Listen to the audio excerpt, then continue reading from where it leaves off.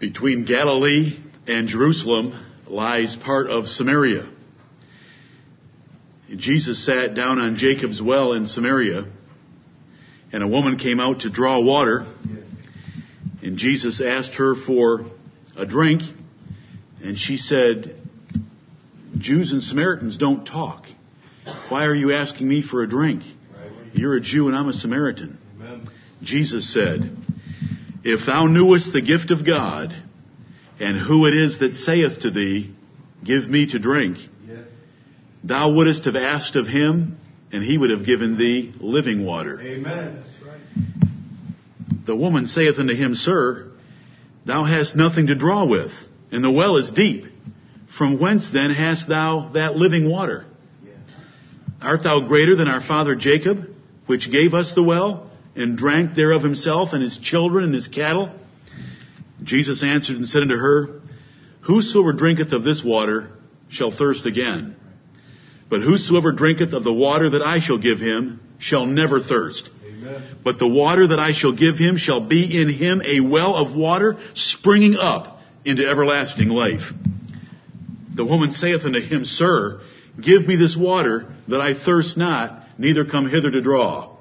And I'll end there. She didn't understand the metaphor and analogy that he was using between her water from Jacob's well and his water by the Holy Spirit of God.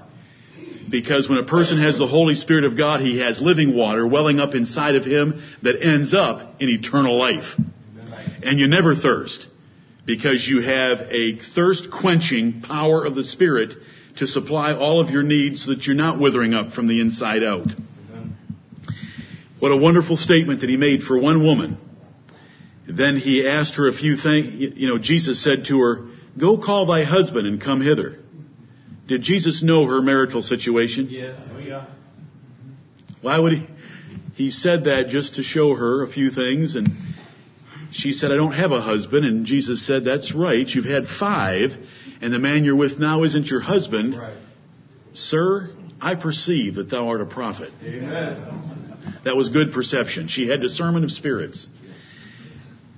And she brought the whole village out to hear the Lord Jesus Christ. But the point being, listen to the words, "If thou knewest the gift of God, and who it is that saith to thee, Give me to drink, thou wouldest have asked of him, and he would have given thee living water." We want to pray for the Holy Spirit, and we want to stir up whatever the Holy Spirit wants in our lives so that we can have an abundance of him in our lives. Amen. That's the second service. Father in heaven, in the name of the Lord Jesus Christ, we commit all that we now do to thee through him by the power of the Holy Spirit. Amen.